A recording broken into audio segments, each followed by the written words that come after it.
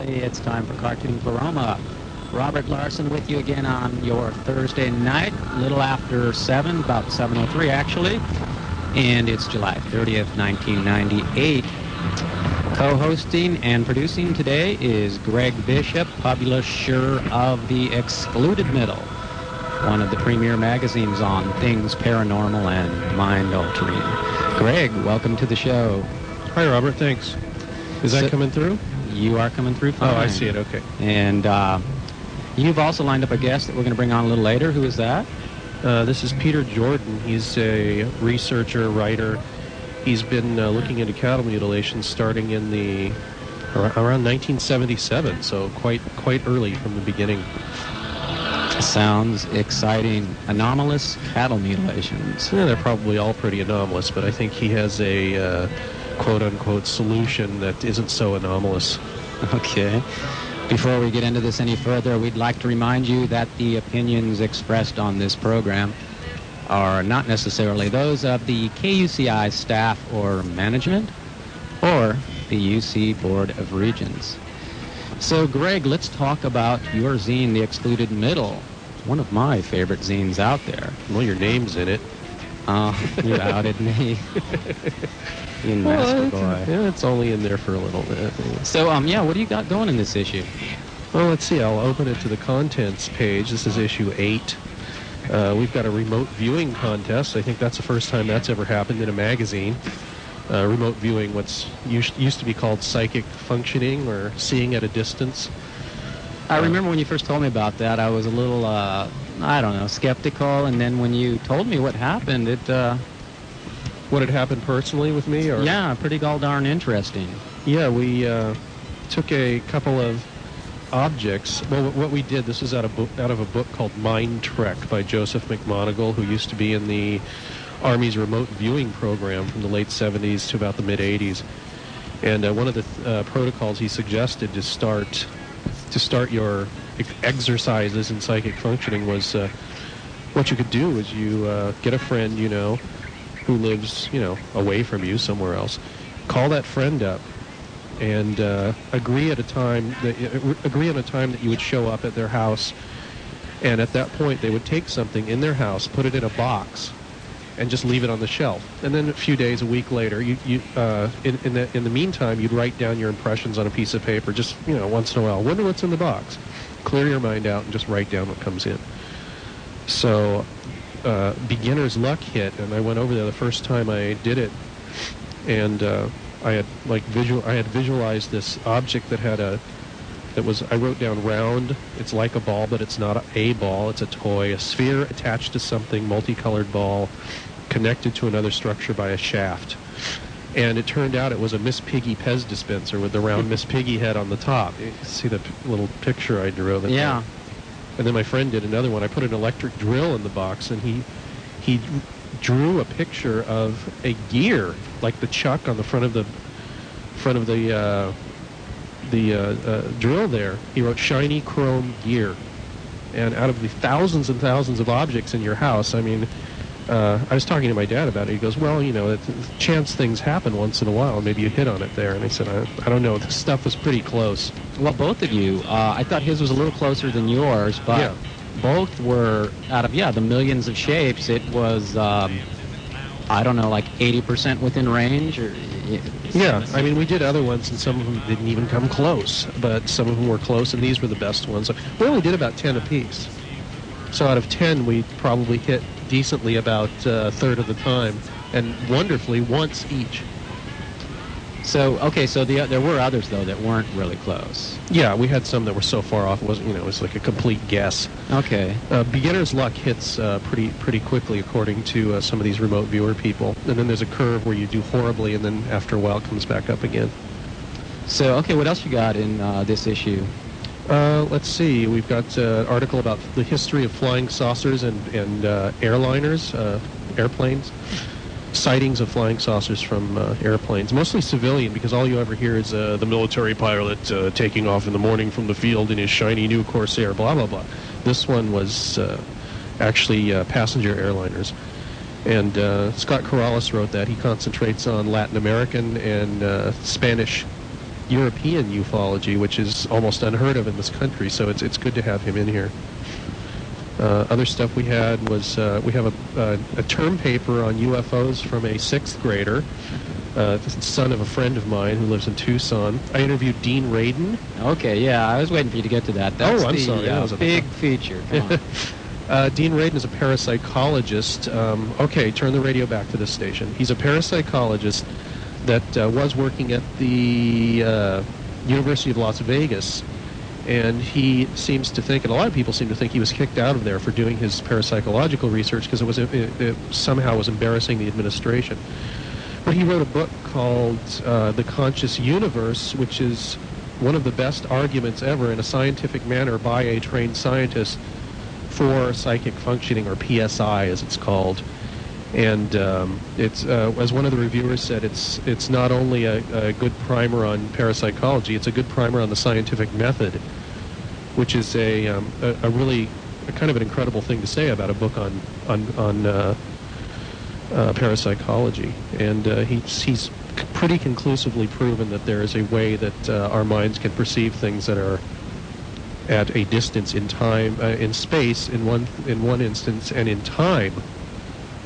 Which is actually kind of amazing. And the basic thing he said, well, this lets us know that meaning is a dimension, time, space, all that, but meaning for humans is a component of our world and transcends time and space. So, and that book of his is The Conscious Universe, and available in all bookstores. Why don't you tell people how they can get in touch with you at the Excluded Middle and where they can get the Excluded Middle? And then tell a little bit about Peter Jordan while I try to get him on the line. Okay, yeah, the magazine is The Excluded Middle. This is issue number 8. It's on many newsstands and in many bookstores, including Borders and Barnes & Noble around the state, around the country, and very soon in New Zealand, of all places, and Australia. And let's see, if you want to get in touch with the magazine, our P.O. Box address, P.O. Box 481077, Los Angeles, California, 90048. And the email address is exclmid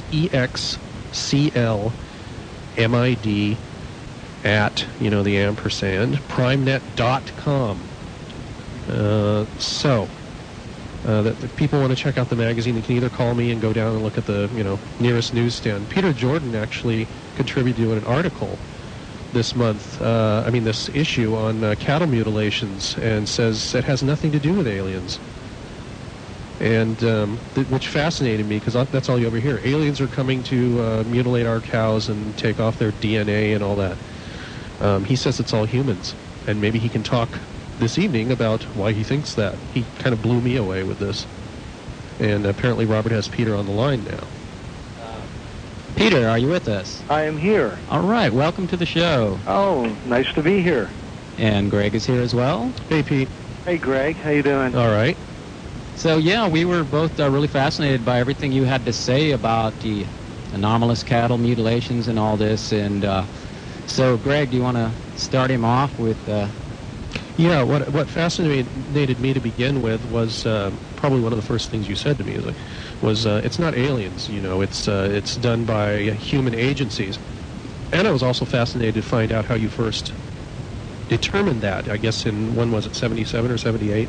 Yeah, actually, my interest in this grew out just out of an article that I read in I think it was Saga magazine at the time. Oh, that was a great old thing. Remember that magazine? That goes back to, what, the 60s? Yeah, actually the 70s. Okay, yeah. And I did some writing for them, and they had a magazine called Saga UFO Report. And there was an article on cattle mutilations, and the article focused on a certain subset of cases that were happening in the Dulce, New Mexico area. And this kind of attracted my attention. I wondered what this was all about, because this was something new as far as my research in UFOs had been. I knew of abductions and other kinds of bizarre, high strangeness stuff that had been happening. But I wasn't familiar with cattle mutilations being connected with UFOs. And that was the link that the UFO community was tending to make. And so I wondered if, in fact, that was a valid link, or maybe if there was possibly some other explanation for it. And so that's what launched me on actually what is now a lifelong quest for answers, which I don't claim to have exactly for what is going on with the cattle mutilation problem. As you and I have spoken about this before, I think it's a very complex issue, and I think there are many tentacles to this octopus. And I've been able to maybe, dig up maybe one or two of those tentacles. But much of the evidence that I eventually came to seemed to suggest very strongly that at the very least there were strong terrestrial agencies that were involved in the mutilations and the perpetuation of the mutilations. Why do you think they would be doing that? Well, that opens up this whole Pandora's box. They spend the rest of the hour now. Yeah, exactly. Just talking about that. Let me just take you step by step, if I can, through a chronology of some of the cases I investigated when I rented Dulce personally. And this will probably give you and your listeners some insight maybe into how my thinking brought me to the conclusion that this probably did not have anything to do with aliens, but was made to look that way. Okay? All right. And I'll compress this as much as possible, because otherwise it'll be too lengthy. One of the first things that I did was to see if I could get somebody who could actually finance me to go out to New Mexico and to do this research, because I didn't have the money to do that. None of us do. Yeah, right. So Science Digest, whom I contacted, was nice enough to commission me to do an article on the subject, and they paid my way out there. So I went to New Mexico in around 1979, and I spent about a week or two in the Dulce area. And my contact out there was a police officer by the name of Gabe Valdez. He was the head of the New Mexico State Police. He was responsible for investigations into mutilations, not only there, but also in Colorado. He had formed kind of an alliance with other states, because this was a massive problem, as you know, at that time. Right. And when was this again? It was around 1979, 1980. Oh, all right. And so what I did is I went sat in his police car, and he took me out to all these various locations where all these things were happening, and I spoke to ranchers, etc., and I looked at his massive files which he had accumulated on these mutilations, which had been going on with great vengeance, at least in the Dulce, New Mexico area, since around 1976. Now, one of the hardest hit areas was, in fact, Dulce. There were most of this began in New Mexico around January of 78. There were 23, an important number for me, mutilations that occurred in New Mexico at that time. 13 of them had occurred in the vicinity of Dulce, New Mexico. Now, for those that might be listening that aren't familiar with what Dulce is a small little village which is basically in the heart of the Hickory Apache Indian Reservation. Mm-hmm. This may be an important link to understanding what the mutilations are all about, if some of the connections that other researchers, for example, such as Danny Casellario and others, have turned up in their investigations are valid. Mm-hmm. And I think they may be. Peter, before you go any further, could you just describe a little bit what these mutilations are like for people that don't really know anything about it? Sure, exactly. What has generally been regarded as a classic mutilation, to distinguish it from a mutilation that is due to mundane causes, for example, this is something else I should point out. 98% of cattle deaths are due to something as simple as lightning. Lightning is something that cows fear probably more than anything else. And I've seen the damage that lightning can do, and it is quite amazing. And in fact, if you're not trained to recognize the effects, you might think, from looking at the denuded flesh that's on the cow and the scorch marks, that in fact an alien had come down here and had done this horrible deed. But in addition to that, there are many other things that we can point to that can lead to cattle deaths. And this is important for people to understand. We don't automatically assume that a cattle death is a classic mutilation, i.e. something extra mundane, unless we've ruled out all of the possibilities. And that means looking at things such as a loco weed, which is a very common plant that's out in the area that leads to selenium poisoning.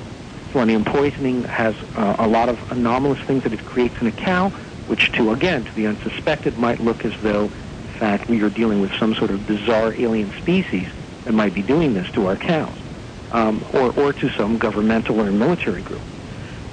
In the cases that we have where we've excluded all of these mundane causes, what we are left with would appear to be cuts, and this is the basic benchmark, the cuts themselves that are made in the cows, in which the reproductive organs appear to be cored out, are of a surgical-like nature. They are done with, now this is because we've looked at the hemoglobin, which appears to be cooked, suggesting that that in order to cook blood, you need at least 300 degrees Fahrenheit or so. And so we're using instruments of high heat. In some cases, the cuts were so clean that some veterinarians said, well, this definitely wasn't a predator, it wasn't scavenger, it wasn't lightning, it's not selenium poisoning, it's not Clostridium, it's not bacteria. Gnats. It appears to be done perhaps by a laser bee, some sort of cauterization, because of the cleanliness with which this is done. These are very pristine. So basically, what we have are, one, surgical removal of reproductive organs, sometimes the removal of a single, like a sensory organ, for example, the tongue, and sometimes one eye, for example. You seldom, if ever, you get two eyes that are taken, but usually one eye is. Probably we can get into why this is significant in a little bit. Right.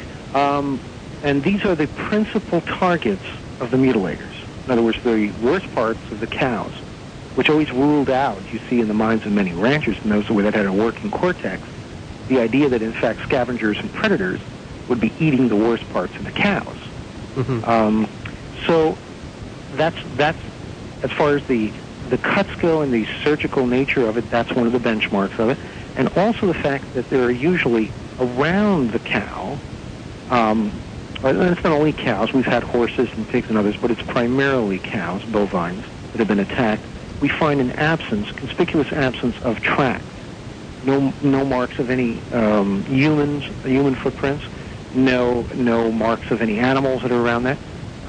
And that adds yet another wrinkle to the mystery, in that scavengers and predators often, after the mutilation, avoid the carcass. They will not go near it. They will not chew on it, as if it's been tainted somewhat. Peter, of these anomalous cattle mutilations, how many would you say are somewhat documented? Is this hundreds or thousands? Or I would say that of the type that I'm talking about, I think there have been hundreds of them. Now, back when I first became involved in this, there were numbers being tossed about that I think were mythic, in that people were just averaging up the number that they thought were happening in each state, and they were tossing out preposterous numbers of like 10,000, 15,000 I was hearing. And at that time, to be honest with you, I was naive enough to accept these numbers. I now realize that I think that these have been greatly exaggerated. But I think at least we are dealing with hundreds, at the very minimum, hundreds. Going back about 20 years? Probably as early as 1967, when the first real publicized case occurred in a town called Alamosa, not far away from Dulce, New Mexico. Alamosa, by the way, is an important link, I think, in this entire series of events. It seemed to have escalated from that point forth. That's when we had a horse that was erroneously named Snippy by the press, but was actually a horse named Lady. In Alamosa, that was found denuded of flesh with scorch marks around some of the bushes. Strange UFOs were being reported by the owners of the horse in that area at that particular time. There was a veterinarian pathologist by the name of Dr. John L. Schuler, who now works in tandem with Linda Howe, who is a very well-known mute investigator, mutilation researcher, who believes, by the way, that these are primarily being done by, practically all of them, she would probably say, are being done by extraterrestrials. Not by any. She doesn't believe that there's any terrestrial involvement other than perhaps government agencies that are simply monitoring what the aliens are doing, and that's her thesis. And by the way, she's the exponent of the most popular view on the subject of the mutilations. But you have your difference of opinion with her. And for reasons that I'll get into in a few minutes here. But to sort of set the stage of how this all came about, in 1967, we have the Alamosa case with the horse. And then it started to grow from that point forth and spread its tentacles in this octopus out beyond the borders of Colorado into Utah, Wyoming, Montana, etc. All of these cases, by the way, have been west of the Mississippi. We have no single case of a mutilation, of a classic mutilation occurring anywhere east of the Mississippi. Why this is so, again, we do not know. Yeah, no idea. But, there's a lot of speculation as to why that might be. You mentioned that Wild West thing amongst the people who may be doing this. State of mind. Yeah, that could possibly be, and also we can't lose sight of what I think may be one of the crucial elements in all of that, which is the mineral content that we find in those areas, especially in the Four Corners area. Oh, yeah, where you have a third of the nation's uranium. You have a lot of trace minerals. You have a lot of mineralization out in those particular areas. And why was... Oh, sorry. And geothermal, et cetera, and that may be something that is of importance to the mutilators. And why was this important to be connected with the Hickory area, getting back to Dulce? Yeah, the Dulce thing is interesting in light of the possible connection to the so-called alleged Yellow Lodge, which Danny Casolaro wrote about in some of his notes. That's an Army organization, right, or is purported to be? Yes, supposedly, and supposedly there's supposed to be a connection. This is all alleged, and again, we don't have any firm connections on this, but it would be interesting if anybody has such information, if they could come forth about this. But supposedly that there are on Indian lands, and especially on the Hickory Apache lands, as well as other Indian reservations, operations having to do with the development and engineering of parthenogenic viruses. Supposedly this was being done in concert with Stormont Labs in Woodland, California. And Stormont Labs even later acknowledged that, in fact, it had had some preliminary discussions with a security firm, whose name often pops up in a lot of these strange UFO/mutilations, perhaps high strangeness context, Wackenhut, concerning biological weapons. And I find that's interesting because it's alleged that there's a center called D6, which is located in Dulce, New Mexico, where a lot of this covert activity supposedly is taking place. I have no special information about that. This is information that I've picked up simply from my readings, and this comes from references that were made in the Thomas and Keith book on the octopus. Right. Which I highly recommend to people that are interested in looking at some of these other possible and maybe seemingly far-flung connections, but I think that they're important ones to look at. Well, you brought up the octopus, and before that, Danny Casolaro. Yeah. Could one of you, either Greg or Peter, go into that a little more? Because it's I think a lot of people don't know the story of Danny Casolaro or the octopus and how it relates to all of this. Sure. Maybe Greg can do that. Well, when I get you might be more knowledgeable about that than I don't know. When I get tongue-tied, Peter might have to help me. Danny Casolaro was an investigative journalist, and he had, when doing, I think he was doing a story for a computer magazine that he owned. Correct. Right.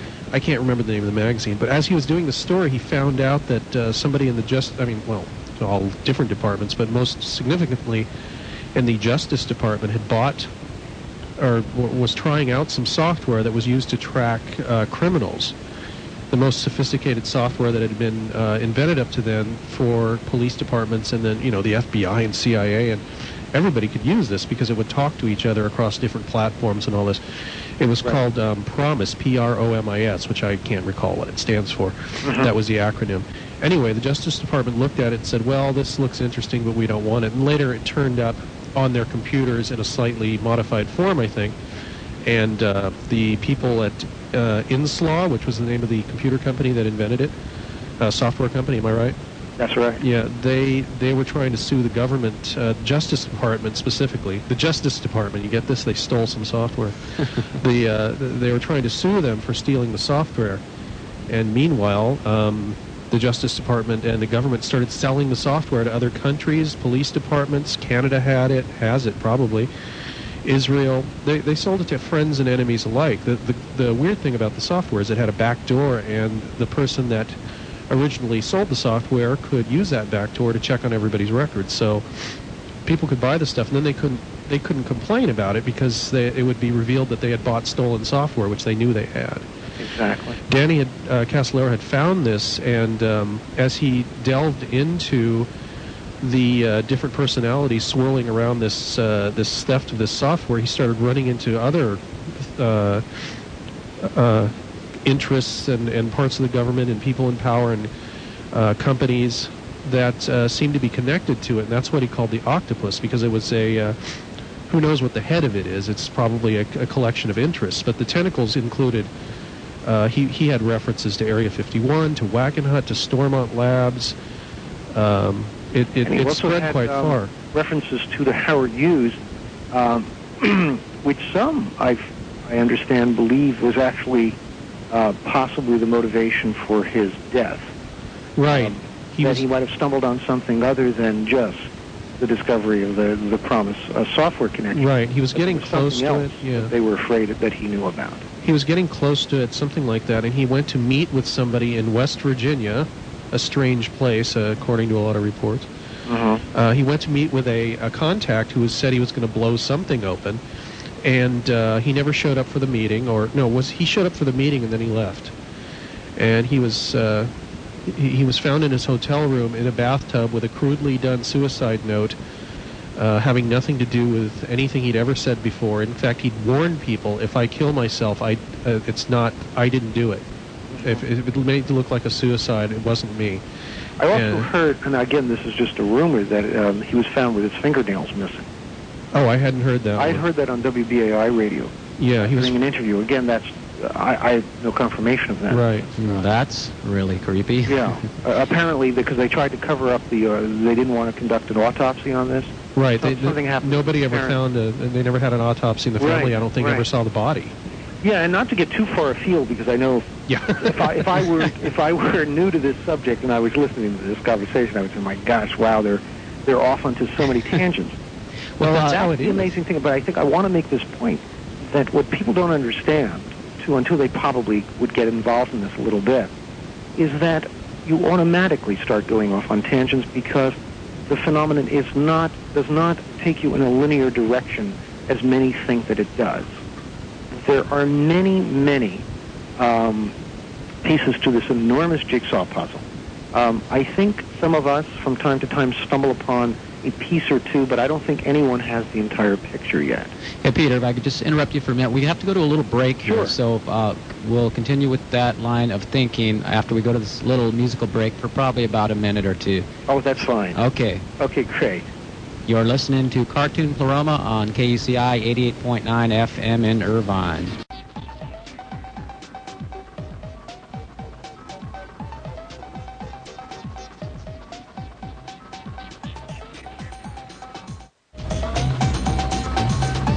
Welcome back to Cartoon Pleroma. Robert Larson here. Greg Bishop of the Excluded Middle co-hosting with me tonight. Hey, Greg. Hello. Our guest today on the line from the East Coast, is that New Jersey, Greg? Yeah, he's in New Jersey. Is Peter Jordan. We're talking about anomalous cattle mutilations and conspiracies and all kinds of other weird stuff, and we've been just going all over the place, and we're going to try to get a little bit more focused in this second part of the show here. So let's bring Peter back on. You with us, Peter? Sure, I'm here. All right. Yeah, we kind of been going all over the place there, but you had gotten up to the cattle mutilations and somewhere in the 60s, and you were investigating that part of it and something to do with the Native Americans in that area. And Right. Yeah, I can bring us back on track with my Dulce investigation, which actually took place in around 1979 or so. And what I want to do is just basically discuss one of the cases to give you an idea and to give the listeners an idea of what the kind of thing that we're talking about. In April of 1978, in Dulce, there was a mutilation that occurred on the ranch of a man by the name of Manuel Gomez. This is a gentleman who was the hardest hit of all the mutilators, and it was he that served as the focus for my investigation, for the body of this article that I wrote for Science Digest magazine, which was never published, by the way, for reasons that are even more mysterious than the phenomenon itself, which I can talk about a little bit later. Basically, this first mutilation involved a 11-month-old Hereford Charlie bull. And Manuel Gomez had a son named Edmund. And he told me that they had guard dogs all the time on their property, of course, to protect their livestock. And one of the most interesting things about this phenomenon is that I've heard this in countless numbers of cases. These guard dogs, on the night of the mutilation, the night prior, the night of the mutilations, or just prior to the mutilations, would suddenly go to sleep. Would not be on guard in the way that they normally would, as if they had been switched off in some way. Again, we don't know what kind of technology this is, but there seems to be a technology involved that interferes with the normal watchdog, mentality that many of these animals have. In addition to this flawless surgical removal of all of these organs that we talked about, the sex organs, the rectum and pelvic bone in this cow, Gomez told me that he had also noticed something interesting, which were visible bruises around the brisket area of this cow, which suggested that a strap had been used to airlift the carcass. This was one of our first indications that we were dealing with also something that was aerial, that was possibly lifting these cows, taking them to a remote place, conducting the mutilations elsewhere, and then returning them to the site. Also notice I said that there were bruise marks. If we were dealing with aliens, I don't think there would be a need for hog tying. This seems to have been lost on a lot of people who have looked at these cases. They seem to avoid looking at some of these details, which obviously point toward human culprit. Now, in addition to the bruises around the brisket area, there were also several sets of these odd circular imprints. These are about 4 inches in diameter. They were found about 100 feet north of the animal, and they were etched into this hard clay road. And obviously they seem to have involved an object of great weight that had pressed down to create these, something that was assumed to be heavy and metallic. Howard Burgess, who was a gentleman that I also talked to and worked with on some of these investigations that I was involved in, had actually done some of the analysis on some of the tissue. Burgess came, by the way, out of a background working on classified projects for Sandia Labs. And he turned out to be an excellent contact. He found out that when he looked at the internal organs of these cows, of this particular cow, he found that they were discolored. They seemed very abnormal. The liver was deteriorated, totally deteriorated, and had a very odd pinkish yellow color. Not the kind of color that you would get with a liver that's supposed to be very healthy. And he also told me that when he examined that liver, it seemed to have kind of a mushy consistency, as if perhaps that it had been exposed to high levels of microwave radiation. So this doesn't normally happen with these internal organs that they get? No, it doesn't. There was very little blood. The other thing I forgot to mention is that with a lot of these classic mutilations, the blood is almost completely removed from these carcasses, completely exsanguinated. The little blood that was left in this particular cow was a pinkish liquid, like watered-down ink. When he took that liver to the lab, we found out that it didn't even have the slightest trace of copper, which is something that, of course, liver would have in abundance. Mm-hmm. But even more interesting was the fact that there were we had 4 times the amount of phosphorus, zinc, and potassium in there that we would have in a control sample. So in other words, all the minerals you would normally expect to be there were completely in disarray. Somehow they had been rearranged. Mm-hmm. Now this involves some sort of technology, some sort of very, very special technology. Now, Burgess told me that he believed that microwave radiation may have been the culprit and that that's what altered its chemical composition. He said that blood, for example, contains copper, which keeps iron suspended, and it's iron that actually gives blood its color. And that non-ionizing radiation, such as microwave, releases the copper out of the suspension, and then that results in a depletion of iron from the blood. And he had worked in some of the early pioneering work on short-wave diathermy for medicine and surgery when he was at Sandia. And he said occasionally the test samples would end up getting a high dose of radiation in by mistake, and the thing would get cooked. And when he saw the cow liver, he said it reminded him almost exactly of what he had seen back at Sandia. And this is all anomalous, and why did you sort of start coming to the conclusion that it was human-based? Well, first of all, we were finding nothing here that was indicating that it was anything other. Everything here seemed to be something that could be done by somebody using, for example, microwave radiation, somebody hog-tying a cow and airlifting it in a chopper. All of the things here seem to suggest that we were dealing with a clandestine operation, but that was human, and that had high technology at its disposal and unlimited funds. It almost seems to me like performance art, and that it seems to have no everyday sort of purpose, but maybe it's supposed to be symbolic or make people think of something or another. Well, yeah, and some people have speculated along those lines, although when you start looking at it, you see that there is a method to this madness, and that the patterns seem to suggest that, in fact, that there is something purposeful in all of this, that they're doing something with the intention of getting at something. And then there's smoke and mirrors that are thrown in front of it to give you the impression that maybe it's alien, or maybe that it's some sort of Jungian archetypal, performance thing. Mm-hmm. But I think that that's part of the deception that is deliberately being deployed in order to keep us from really understanding it. And also to discredit the phenomenon, to keep the phenomenon from being taken too seriously. I think that's built into the equation. So it's something done by some kind of covert, quasi-governmental type agency with multiple purposes. Oh, absolutely. There's no question about that, and that's the key. The key to understanding this is to try to take a multimodal view of the possibilities of what people might be looking for. And I think it depends upon the interests of those individuals that might be involved that you will see reflected in different aspects of it. It's very holographic.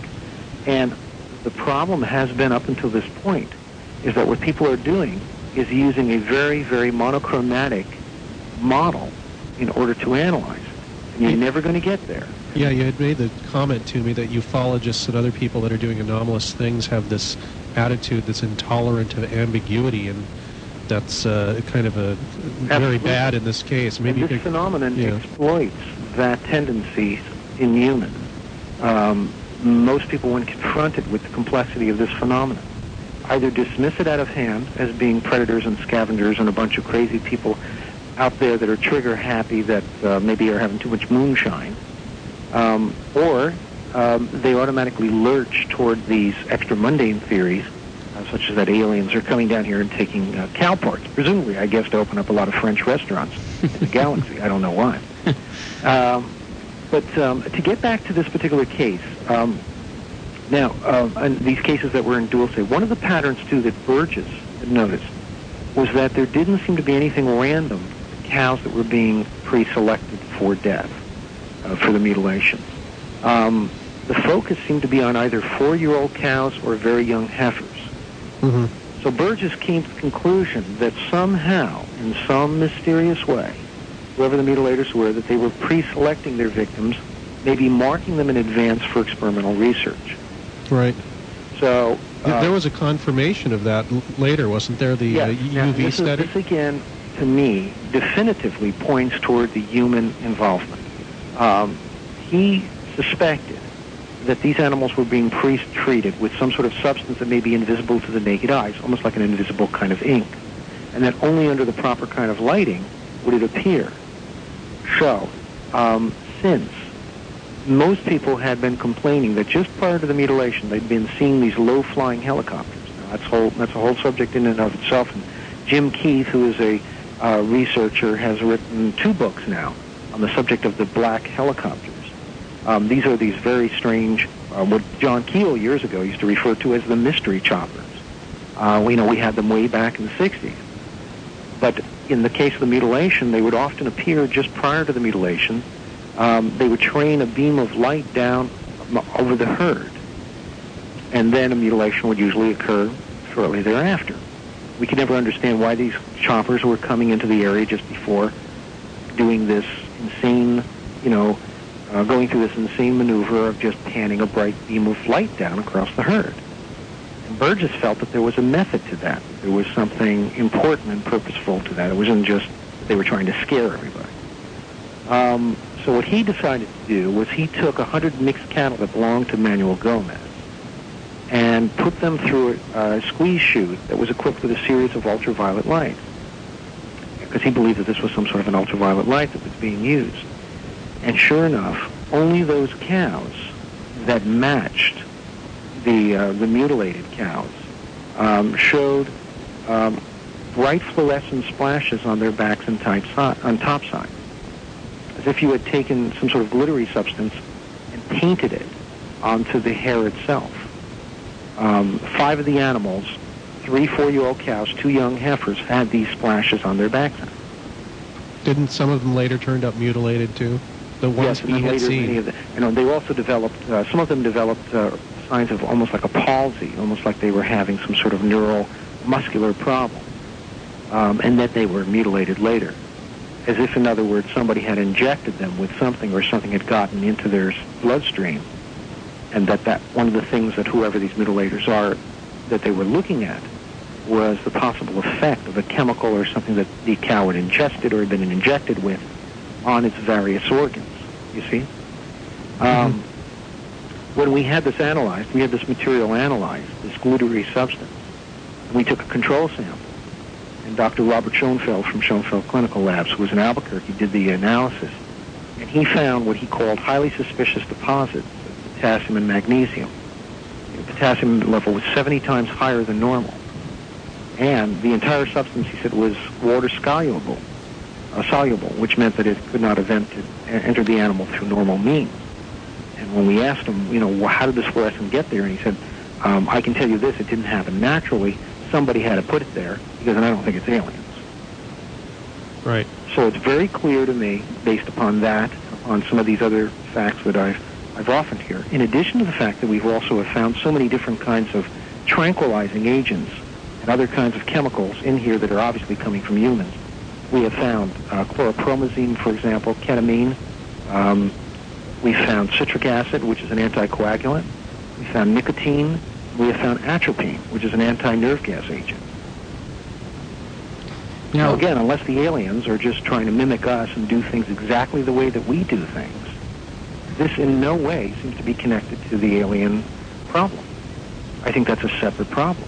I think it's a separate issue. What I think is going on is whoever these people are, they are using the imagery and the mythos surrounding the UFO phenomenon as a way of masking their clandestine activity. And there's no question that they are doing it. Have you ever engaged Linda Moulton Howe in debate about this? Because she does believe it's the alien thing, as you said. Yeah, I've spoken to Linda, and I like Linda a lot, but it's one of those things where I just don't. It's a case of somebody I feel whose mind is so firmly made up that nothing that I would say would really make much difference. My biggest problem with Linda, of course, is that I just feel that she has become so ideologically attached to ET solution that she refuses to acknowledge these other elements. She conveniently just dismisses them or just ignores them, basically ignores them. They're not important to her. And I think it's important that we look at this aspect. And this is not to say, by the way, that I think that some things that might be connected to a mutilation here or there might have been, in the past or even presently, connected to some alien consciousness. We can never rule that out, even though you can't prove a negative. Right. But what I'm saying is that the vast majority of the ones, that at least that I've looked at, clearly seem to be pointing elsewhere.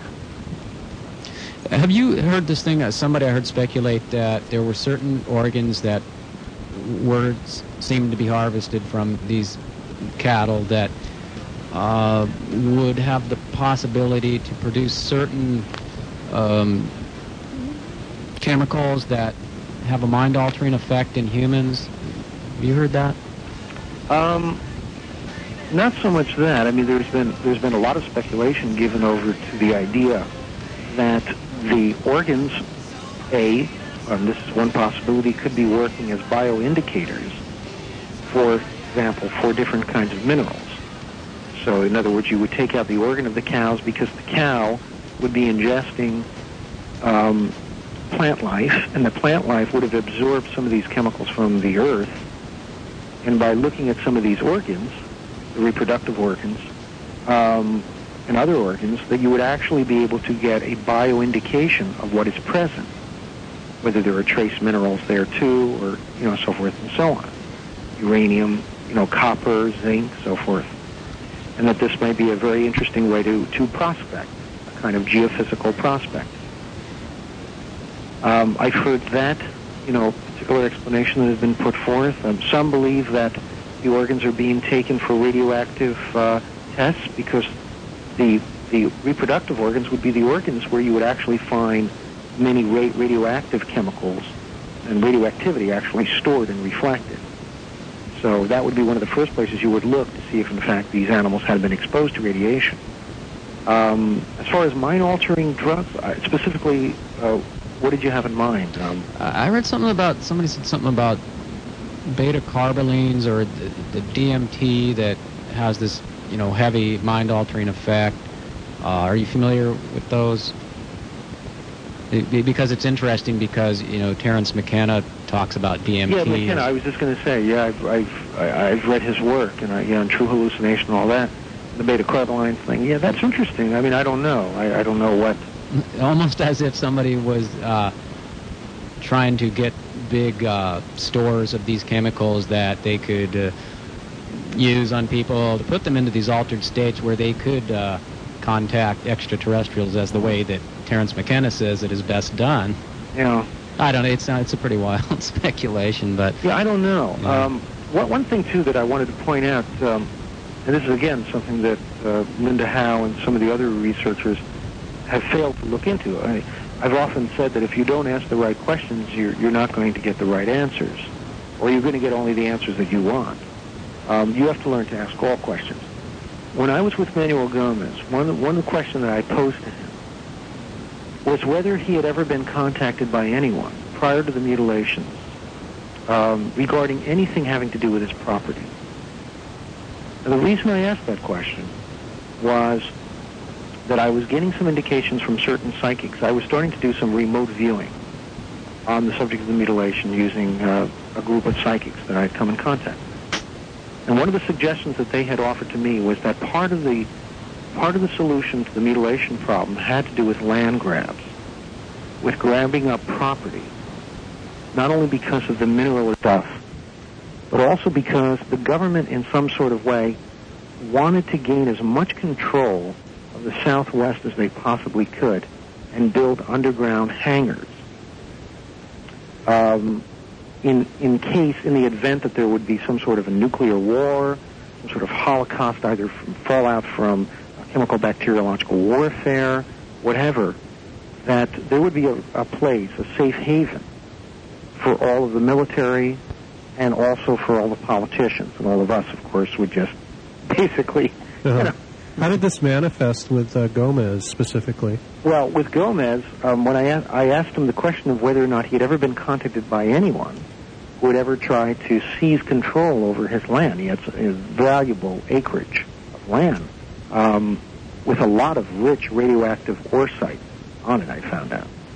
And he said, prior to the first mutilation that he had, that he was being hounded by Phillips Petroleum, who wanted Phillips Petroleum of Holland, who wanted to lease rights to his land, and he kept putting them off, and they were becoming angry. He said, with the fact that he refused. Shortly after that personal visit from Phillips Petroleum, he started to receive a rash of threatening phone calls. He told me they were foreign accented voices, German possibly, he wasn't sure. They were vague threats, but threats in the sense that the tone was threatening. They seemed to know him, they knew who his son was, they knew about his family, about his activities, so forth. What kind of things did this person or people say? Basically, they handed him just vague references to the fact that we will get you one way or the other, things to that effect. It wasn't as specific as you might think.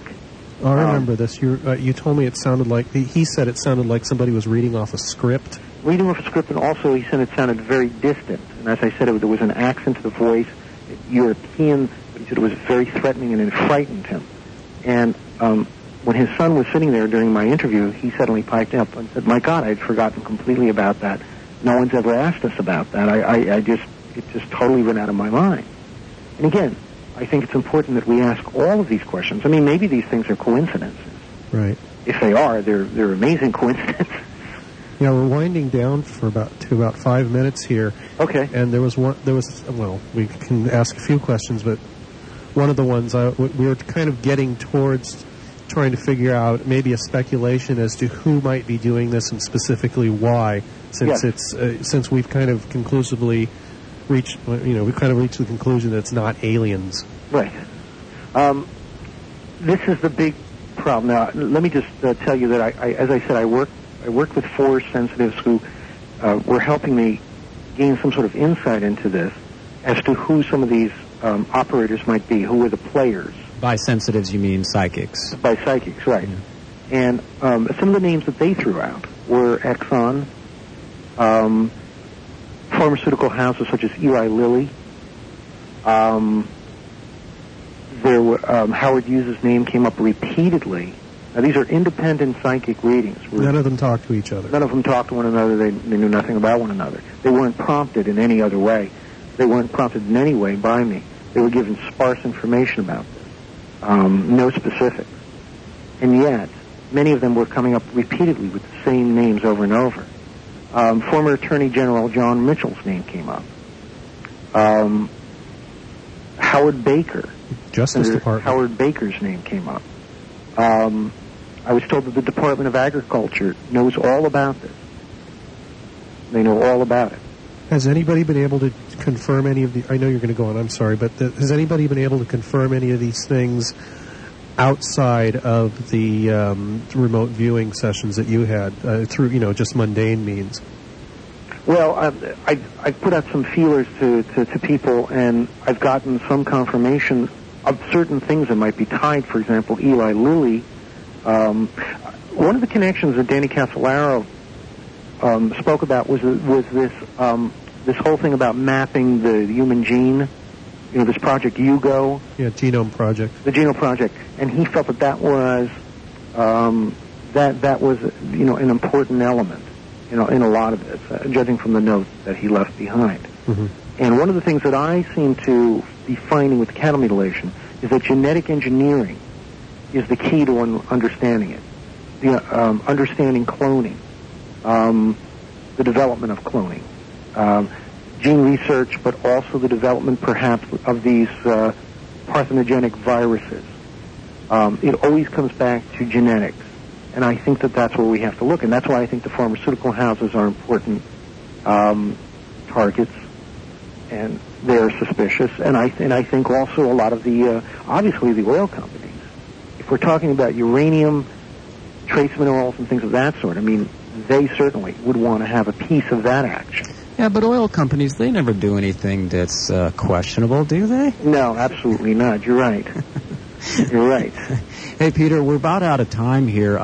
Could we possibly get you on the show again sometime? Well, I'd love to come on. All right. Sure, there's always so much more to talk about on there.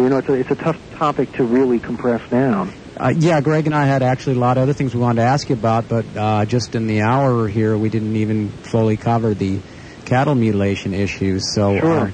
Could you, or do you want to give out any information if somebody wants to contact you, an email address or anything? Oh, sure. I'm on CompuServe, and it's peterjordan1@CompuServe.com.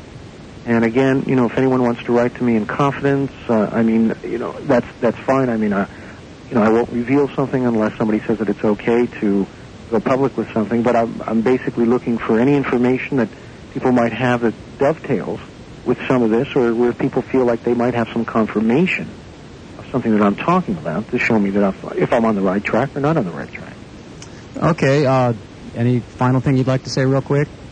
I would just like to encourage people when they look at this type of thing to not automatically lurch toward the most exotic explanation, although this probably sounds exotic what I'm talking about, but to consider the possibilities that right here on our own planet we do have ingenuity, we do have the ability to produce incredible illusions and deceptions that are mind-boggling, and that for the most part are almost getting to the point where they're indistinguishable from something that an alien consciousness might be responsible for. In fact, if I were an alien, I might even be jealous of what we are capable of doing on our own. All right. Thanks a lot, Peter. We'll have you on the show again sometime, all right? Okay. Well, thanks very much. Thanks, Peter. Okay. Thank you, Greg, too. Bye now. All right. I'll talk to you soon. That was Peter Jordan, researcher of anomalous cattle mutilations and many other subjects. Thank you for being with us, and thank you, Greg Bishop, for co-hosting and producing today. You're quite welcome, Robert. All right. We're going to turn it over to Dan Freehemp and the Radio Free Hemp Show. You're listening to KUCI 88.9 FM in Irvine. Thanks for listening to Cartoon Pleroma.